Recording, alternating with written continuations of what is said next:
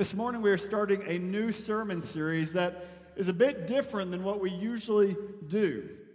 Normally in a series here at First SF, we go verse by verse through a book of the Bible, or at least a section of a book of a Bible. But as we were praying through where we are as a church right now, the season that we're in, and what we thought would be most helpful, we decided that it would be a very important time for us as a church to study together a very important biblical concept known as the spiritual disciplines. So starting this week and leading all the way up to Easter, here's what we're going to do. We're going to look every week at a specific text that deals with a specific spiritual discipline. We're going to talk about what that spiritual discipline is. We're going to talk about how to practice that spiritual discipline. But more than those things, we're going to talk about why these spiritual disciplines are important in the life of a believer. How do these spiritual disciplines draw us closer to God, which is why we called this series Closer. Almost 10 years ago, a man named Simon Sinek presented a TED Talk that would go on to become viral, and it was about this one singular topic. He called it Start With Why. I would imagine that some of you have seen that TED Talk. Some of you may have read his book that he came out with after that, but his main point is very simple. His main point, and you're going to see three circles on the screen here, he says that when most people talk about something or they ask you to do something, they focus on two questions. They focus on what and how, but very rarely do they address the more important question, which he calls the golden circle of why. So for instance, say that we here at First SF need new volunteers to work in our youth ministry. Most of the time what happens, somebody stands up from the stage and we make this announcement. We give you the what. We say, we need youth volunteers. Sign up after the service, right? That's what we do. Perhaps we may even show you how, what that looks like. We may say, you know what, we need youth leaders that will give 2 Sunday mornings a month at 9:15 a.m. to pouring their lives into junior high and senior high students. That's the how. The what and the how. That's what a lot of times we focus on. The problem is, if I make that announcement, how many people do you think are going to sign up right after the service? You may think some, none. No matter what announcements we make like that, no one shows up, no one signs up. Why? Because no one cares about the how or the what if they don't really believe that answer to the question of why.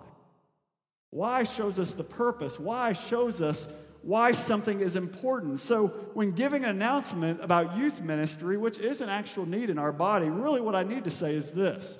We believe the salvation and spiritual growth of the next generation is of utmost importance to God because both the future leadership of the church and the spread of the gospel absolutely will be in the hands of those in our junior high and high school ministry. So, with that in mind, we'd love for you to sign up to serve on Sunday mornings at 9:15 a.m. and pour your lives into these junior high and high school students. The why makes all the difference, right? Why matters. Let me give you a personal example of this. Growing up, I hated to read. Did not enjoy reading. I didn't want to read anything. And every year, my teachers, year after year, would say, Ryan, you need to read. You need to read. Here's a classic. Here's how to read. Here's how to do this.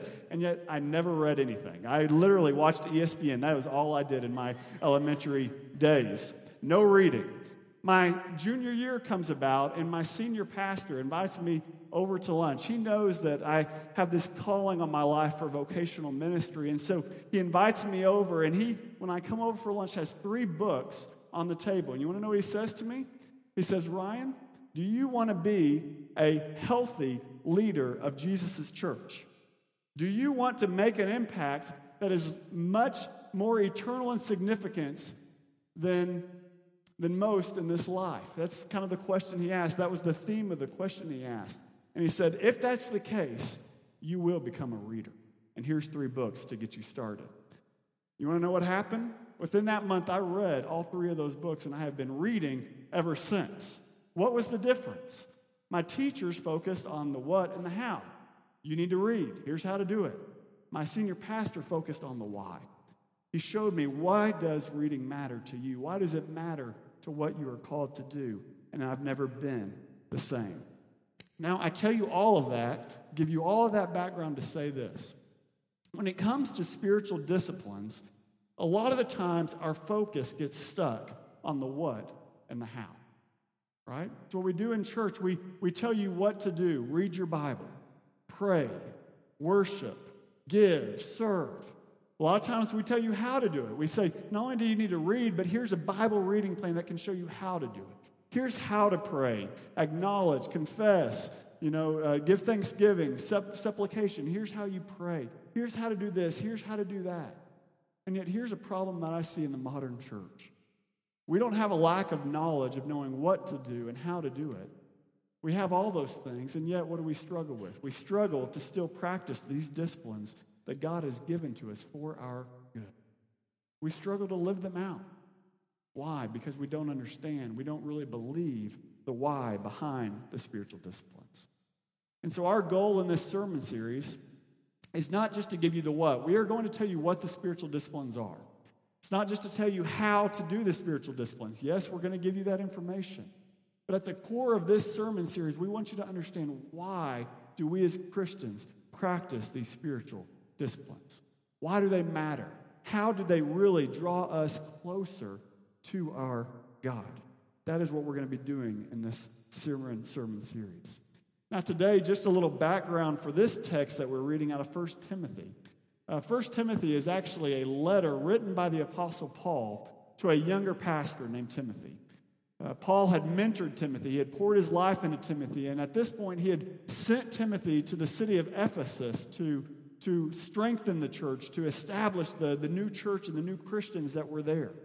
Well, as happens, this new pastor needed wisdom from his mentor, so he had sent Paul questions, and 1 Timothy is a letter written in response to those questions. He's going to tell Timothy many things, but one of his most important instructions about the life of a Christian to Timothy comes in this verse that we read in verse 7. So if you would, look at it with me. 1 Timothy 4, verse 7, he says these words: "Have nothing to do with irreverent, silly myths. Rather, train yourself for godliness." Train yourself for godliness. That's the what of this passage. That's the command. That is what Paul is calling Timothy and all of us to do. He looks at each one of us and he says, train yourself for godliness. Now, he gets directly to this point because many of the early believers in Ephesus had become distracted from the faith that had been handed down by the Apostle Paul. They had become enamored with what Paul in this letter calls false gospels, false teachers, teachings, and forms of worship that had moved them away from the true God, the God of Scripture, the God who had saved them from their sin. They had been distracted and moved away from these false teachings. So Paul very directly looks at Timothy and he says, have nothing to do with those teachings. Stop getting distracted. Don't spend your time on these silly myths. Don't spend your time looking and examining them. They are of no worth to you. They are a waste of your time. Rather, with your time, what should you do then? He says, use your time training for godliness. Train for godliness. Get to know the real God. Now, let's take a minute and make sure that we understand those two words, both training and godliness. There's no more important word in this text than that word godliness. Paul uses this word 8 times in this one letter alone. It is something that carried great worth and great value to him. What does that word godliness mean? Well, godliness is a word that combines the reality of a person intimately knowing the true God and then having their life reflect that knowledge. That's what it means to live for godliness, to train for godliness. It means to know the living God and to have your life show that you know the living God, that it reveals that you know the living God. He says, train for godliness. You see, Paul knows that every single one of you in this room can train for and work for and seek out a lot of different outcomes for your life. He knows that you can pour your life into building a successful career. You can pour your life into building a family. He can pour your life into building a reputation. But what he's saying in this text is there's no greater outcome from which we should train and work for than this idea of godliness, of actually knowing God and having our life represent that knowledge. I wonder this morning, if you were completely honest, not what you say you know, but if you know what's really going in your heart, how much time do you spend in the pursuit of godliness? How much time do you spend really getting to know God? How well do you really know the God that is represented in this book? That's the question that Paul wants to ask of us. Does your life reflect that knowledge? Now, of course, let me say this. No amount of personal training or personal effort could ever bring any one of us into relationship with God. Okay? The Scripture is abundantly clear about that. The Scripture says that God is infinitely pure. He is holy. He is perfect in every way. He is just. He is all of these things. And if we're honest, we know we're none of those things. God is all of those things. We are not, which means that we're separated from God. From Adam and Eve in the Garden of Eden to you and I living in San Francisco, each one of us is part of a broken world because sin has infected everything. Our choices, our desires, everything is distorted by the reality of sin, by rebellion toward the God who created us. And the result of that rebellion, the Scriptures tell us, is separation. We cannot be connected from God. Our sin cannot be in the presence of this perfect, infinitely pure, amazing, wonderful God. Therefore, we're separated from Him. Adam and Eve were kicked out of the Garden of Eden, and we have been out of the presence of God ever since. But what the Scriptures also tell us is that because of His unbelievable, unfailing love for us, that God has made a way for us to be reconnected to Him. It's not anything that we could do.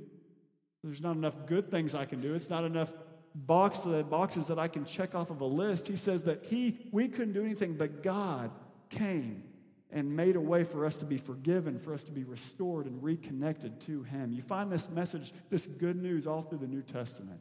John 3:16, a verse that almost all of you have probably heard. For God so loved the world that He gave His only begotten Son. Whoever believes in Him will not perish, but will have everlasting life. Another verse, Colossians 1:13, says He has delivered us from the domain of darkness and transferred us to the kingdom of His beloved Son, in whom we have redemption, the forgiveness of sins. Ephesians 2:8, for by grace you have been saved through faith, and this is not your own doing, it is the gift of God, not as a result of works, so that no one may boast. Now, do you hear the common thread among all those passages? God loved, God gave, God saved, God delivered, God transferred. All of our salvation is a gift of God. None of us can earn that. None of us could be good enough to connect ourselves with God, but God, because He loved us, made a way through the death and resurrection of Jesus for us to be brought back into relationship with Him. That, church, is amazing news. For some of you this morning, it may be you think this idea of drawing closer to God, it's impossible to get closer to God if you don't know Him. And that knowing Him begins with acknowledging, I'm a sinner. There's nothing I could do to be connected with you. But I see that you have provided what was needed. You came, and on the cross, you took the punishment for sin that I deserve. I'm going to trust in the work of Jesus for the forgiveness of my sins. When you do that, when you repent of your sins and you place your trust in Christ, you are connected with God forever. That's the starting point. Before you can get closer, you have to know Him. But church, here's a problem that I see. Many of us, sadly, instead of letting that being the starting place of our relationship with God, we make that the end. Many of us have been saved. We've been reconnected with God, but we think, well, if I'm saved and I know God, that's as much as I need to pursue Him. That's as close as I need to get. Friends, more than anything else in this sermon series, what we are hoping is that you will see that your salvation was merely the starting point of knowing the God of Scripture. The God that is revealed in Scripture is infinite in every way. Think about that. He is limitless, which means the more that you know Him, the more that you see Him, the more that you experience Him, the more you realize that you haven't even scratched the surface of who this God really is. Do you believe that, church family? that our pursuit of God can never be complete. One of my heroes in the faith, Johnny Erickson Tada, in her book makes this point. She says this: one of the most wonderful things about knowing God is that there is always so much more to know. Just when we least expect it, he intrudes into our neat and tidy notions about who he is and how he works. How many of you have a relationship with God like that? A.W. Tozer, a popular pastor in the early 1900s, said this. He said, God can show a new aspect of his glory to us every day for all the days of eternity, and we have but begun to explore the depths of the riches of his infinite being. The more you know and experience of God, the more you realize there is so much more that I don't know. Which means this: to settle for a surface level knowledge of God, it makes no sense. It would be like the pilgrims on the Mayflower coming and seeing the coastline of this new land and saying, okay, we're good. We've seen it. We've got there. Let's go no further. When we know the real God, we see that everything that we experience, the glimpses we get of his power and his presence, they're just a glimpse of who God really is. And so we pursue him with everything that we are. I'm afraid far too many of us in this room have settled for a very surface level knowledge of our God. There are others in this room that I believe have settled for a different kind of knowledge of God, what John Snyder, another pastor, calls a hearsay knowledge of God. This is not so much surface level as it is a counterfeit knowledge of God, because why? It's not personal. Hearsay knowledge of God says this: I don't have to know God personally. I don't need to experience him personally. All I have to do is ascribe to the God that my pastor talks about, or that teacher talks about, or that Christian book tells me about. I believe those things about that God. It's a hearsay knowledge of God. You don't know God intimately. You don't pursue him. You just believe what others tell you about him. And then finally, I think there are others of us in this room that have a ton of knowledge about God. Perhaps you grew up in the church, or perhaps you're here every Sunday, and you could tell me all of the attributes of God. You could look at me and you'd be able to say, yes, God is omniscient. He is omnipresent. He is all-powerful. He is holy. He is just. He is loving. He is merciful. You could go through the list and you could tell me all about the God of Scripture. But that knowledge of God never actually translates into your everyday life. It's a powerless knowledge of God. A knowledge that is put in your mind with all the other unimportant facts that just gain cobwebs, right? We only pull it out on Sunday mornings when we need to use it to speak about God. But we don't know God. We don't know his power. We don't know his presence. We aren't in a relationship with that God. Friends, we must remember that this word godliness that we're being called to pursue is not just knowing facts about God. It entails knowing him personally in such a way that he shapes every part of our lives. I wonder how many of you in this room this morning woke up with this amazing thought: God is omnipresent. God is everywhere that I am. Did that influence you at all? Did it influence what you did when you woke up? Did it influence the clothes you picked out? Did it influence how you treated your spouse when they were running late? Did it influence how you treated the people on the roads? Did it influence what you talked about in this group? The fact that God is omnipresent, he is everywhere. He's with you at all times. And that's just one piece of who God is. If we truly know God, we cannot help but have our lives and our actions and our thoughts changed by his reality. We no longer live as if we're the center of the universe. We realize he is the center of the universe. Where we have settled for hearsay knowledge or surface level knowledge or powerless knowledge of God, Paul looks to us today and he says, friends, it is time for training. It's time to train yourselves for godliness. It's time to put godliness as the ultimate pursuit of your life. That word train is a Greek word, gymnase, which is the root from which we get our words gymnastics or gymnasium. It's a word that has the stench of sweat, right? To train yourself. Any of you done any major training, maybe a sport or a 5K or a marathon, you know training doesn't come naturally, right? You have to be intentional about training. It's not easy, it's not comfortable, and it also doesn't just happen overnight. I don't go to the gym 3 days in a week and say, man, I should look like Arnold Schwarzenegger. What's going on here, right? We know that training takes endurance. It takes time. It takes intentionality. It takes continual, daily decision-making. And that's what Paul is pointing us to in this text. He says this in 1 Corinthians 9. He says, do you not know that in a race all the runners run, but only one receives the prize? So run that you may obtain it. Every athlete exercises self-control in all things. They do it to receive a perishable wreath, but we an imperishable. So I do not run aimlessly. I do not box as one beating the air, but I discipline my body and keep it under control, lest after preaching to others, I myself should be disqualified. What Paul is saying is the training that he is calling us to, this pursuit of godliness, takes intentionality and it takes sacrifice. It takes the willingness to say no to many things, even good things, so that we can say yes to what is most important. As he was speaking about this language of running for a prize, an imperishable wreath, I couldn't help but think about the Olympics, which I think the Winter Olympics start this week. Do they not, I think? Maybe Friday or Saturday? How many of you will watch the Winter Olympics? Some of you, not many of you. That's okay. I don't know that I will watch it either. But I am intrigued with this idea of the Olympics. These athletes literally spend their entire lives training for this one event. There's a recent study that was done, I saw it last week, that said this: an Olympic athlete will train an average of 10,000 hours over the last 4 years getting ready for the one event that they're going to do.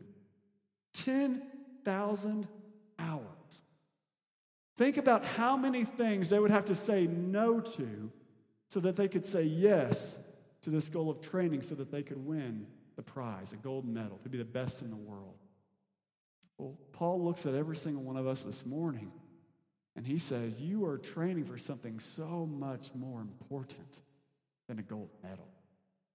He says, you're training for godliness. You're putting yourself in a place where you can know me intimately, that you can grow in your knowledge of me. And what that requires then is intentionality. It requires you saying no to many things, even really good things, so that you can say yes to this one pursuit of godliness. So the question for us this morning is this: are we pursuing godliness? Do we truly desire to know God in such a way that he shapes every part of our lives? That's the what. Train for godliness. The question then becomes, how? How does one train for godliness? And we've already talked about this, but I would submit to you that that training comes in the form in Scripture of the spiritual disciplines. It's interesting, you won't find that word, spiritual disciplines, that phrase, in the Scriptures, and yet as you read through the Bible, you find that there are certain actions that come up over and over again that God has commanded that put you in a position to be in relationship with God, to grow in your relationship with God. Donald Whitney wrote a great book on the spiritual disciplines, and we're going to be pulling from that book throughout this series. Another good book is by Richard Foster on this topic, but he defines spiritual disciplines in this way. He says, spiritual disciplines are those practices found in Scripture that promote spiritual growth among believers in the gospel of Jesus Christ. They are habits of devotion and experiential Christianity that have been practiced by the people of God since biblical time. As you look at that definition, I think there's a couple of things just to make sure that you notice. Number one, first and foremost, spiritual disciplines are practices. When we talk about spiritual disciplines, we're not talking about spiritual gifts. We're not talking about the fruit of the Spirit, things like joy and peace. We're not talking about characteristics of a person. We're talking about things that you and I are called to do. They're practices. In this sermon series, we're going to look at specific things that you and I are called to do. We're going to look at what it looks like to meditate on God's Word and memorize God's Word. We're going to look at what it looks like to pray, to fast, to worship, to serve one another, to be a good steward of our time and resources, to worship together as a church family. We're going to be looking at actions that we're called to do. Spiritual gifts are practices that we do. Second, I would emphasize that all the practices we're going to be discussing are absolutely 100% biblical, okay? They are commanded in the Scriptures. Now, you may say, well, Ryan, that's common sense, but But you'd be surprised how many people just pick and choose things from their life that they enjoy doing, and they say, this is my spiritual discipline. This is what draws me closer to God. Things like gardening and surfing and whatever they find on Oprah. Whatever it is, they say, this is what draws me close to God. All the while, they ignore the things that God has told us bring us into relationship with Him, draw us closer to Him. This week, in our sermon series, we're going to study spiritual disciplines that are biblical. We know that God has provided everything that is necessary for our spiritual growth in the Scriptures. Therefore, that's going to be our litmus test for spiritual disciplines. Finally, I want to make clear that while spiritual disciplines put us on the pathway where spiritual growth can happen, in and of themselves, spiritual disciplines cannot create growth. Okay? In and of themselves, the spiritual disciplines will not bring you closer to God. Doing an action in and of itself cannot do that. Now, let me give you a passage of Scripture that I think does a good job of explaining this. Galatians 6, verse 8 says this. It says, "For the one who sows to his own flesh will from the flesh reap corruption. But the one who sows to the Spirit will from the Spirit reap eternal life." Now, of course, that's a farming illustration. I think it's very instructive for us. Because think about this. No matter what a farmer does, he cannot cause a plant to grow. Is that not true? He can't make something grow. He does not give life to the seed. He does not do that. But what does a farmer do? A farmer cultivates the land so that it can be in a position for that growth to occur. He goes out and he tills the land. He puts in the seed. He puts in the water. Day by day, he cares for it. He creates an environment where it can grow. But he himself does not grow that crop. Does that make sense? It's the same thing with the spiritual disciplines. You see, the spiritual disciplines put us as Christians in a place where God can work His transforming work in our lives. In and of themselves, me reading the Bible is not going to draw me closer to God. Me checking it off a list, just doing an action, that's not going to draw me closer to God. But if I come and I cultivate my life in such a way with these disciplines that I am ready for God to do His work, what we see is growth begin to happen. He who sows to the Spirit reaps not of the Spirit, but from the Spirit that growth that He desires. God is the only one that can create spiritual growth. In the same way that He's the only one that can draw us into relationship with Him, He's the only one that can draw us closer to Him. But that does not mean that we as Christians are not called to do our part. And our part is what Paul is talking about here, the spiritual disciplines. He says, we toil and we strive. Philippians 2, verse 12 says this, "Work out your own salvation with fear and trembling, for it is God who works in you both to will and to work for His good pleasure." Colossians 1:29 says, "For this I toil, struggling with all His energy that He powerfully works within me." So do you see that picture? He says, we are to work, we're to do these things, but even our energy, even our desire to draw closer to God is a gift of God. Yes, we put ourselves in a position where God can do His work, but only He can change us from the inside out. I think sometimes it's so easy for us to look at the great men and women of our faith and think they have something that we don't.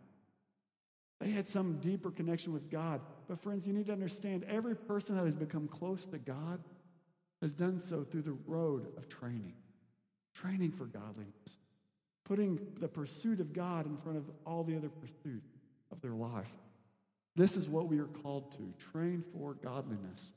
This is not a command to the Navy SEAL Christian, right? It's a command to all of us. This is what we are called to do, to toil and to train. Well, that brings us to our last question. Why? Why are we to train for godliness through the practice of spiritual disciplines? Well, it's very simple. Growing in the knowledge of God is of greater worth than anything else that you will ever pursue in your life. If you believe that, you're not going to struggle with the disciplines. Where we struggle to believe that, that's going to reveal why we struggle with the spiritual discipline. Growing in the knowledge of God is of greater worth than anything else you could ever pursue. He says this in verse 7 and 8. He says, "Rather, train yourself for godliness." Why? For while bodily training is of some value, godliness is of value in every way, as it holds promise for the present life and also for the life to come. The saying is trustworthy and deserving of full acceptance. You see, in these verses, Paul uses parallelism to create a contrast to show us that there's one kind of training that is superior to the other. He contrasts bodily training with training for godliness. He says, on the one hand, training your body, it's not a bad thing, okay? For those of you in this room that love working out, he says that's not a bad thing. Training the body has some good benefits. It helps you to be healthy. It helps you to be more confident when you post those swimsuit pictures on social media. It helps you, right? There's benefits to bodily training. But he says bodily training is limited in two ways. Number one, it's limited just to your body. At the end of the day, your bodily training is only going to affect your body. But number two, it's limited to this life. Doesn't matter how many push-ups you do. It doesn't matter how many runs you go along the Embarcadero. That is not going to help you after you die. The limit of bodily training is when you die. But he says, not so with godliness. Not so with pursuing the knowledge of God, of growing in your knowledge of God and knowing him intimately. That has reward, how? For all things. The pursuit of God changes everything. It changes what happens in your soul. It changes your emotions. It changes your behavior. It changes your relationships. It changes your family. It changes your legacy. It changes your joy. It changes your peace. It changes your purpose. Pursuing God is a benefit of all things. And you want to know something? It does not end with death. On the day that death comes, as it will for every single one of us in this room, Paul says the one who has spent their time in training, seeking to know and love and serve God, will realize in that moment that the glimpses of his power and his presence and his character that they received in this life, again, were merely the coastline of who he really is.